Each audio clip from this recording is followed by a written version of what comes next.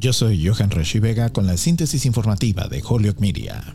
El presidente Joe Biden está impulsando un plan masivo para exigir que millones de empleados del sector privado se vacunen a principios del próximo año, pero primero tiene que asegurarse de que los trabajadores de su propio gobierno federal reciban la vacuna. Aproximadamente 4 millones de trabajadores federales deben ser vacunados antes del 22 de noviembre, según la orden ejecutiva del presidente. Algunos empleados, como los de la Casa Blanca, están casi todos vacunados, pero las tasas son más bajas entre otras agencias federales, particularmente las relacionadas con la aplicación de la ley y la inteligencia, según las agencias y los líderes sindicales. Y algunos trabajadores resistentes están presentando demandas y protestando por lo que dicen es una extralimitación injusta de la Casa Blanca. Más allá de la regla federal de los trabajadores, otro mandato entrará en vigencia en enero dirigido a alrededor de 84 millones de trabajadores del sector privado, según las pautas publicadas la semana pasada. El sábado, una corte federal de apelaciones en Luisiana detuvo temporalmente el requisito de vacunas para empresas con 100 o más trabajadores. La administración dice que confía en que el requisito resistirá los desafíos legales, en parte porque sus reglas de seguridad se anteponen a las leyes estatales.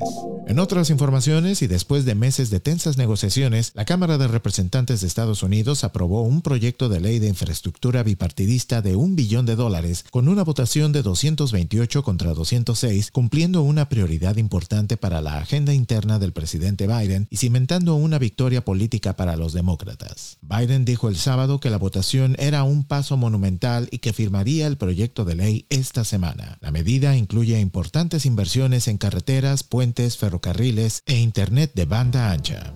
Yo soy Johan Rashi Vega y esta fue la síntesis informativa de Holyoke Media a través de WHMP.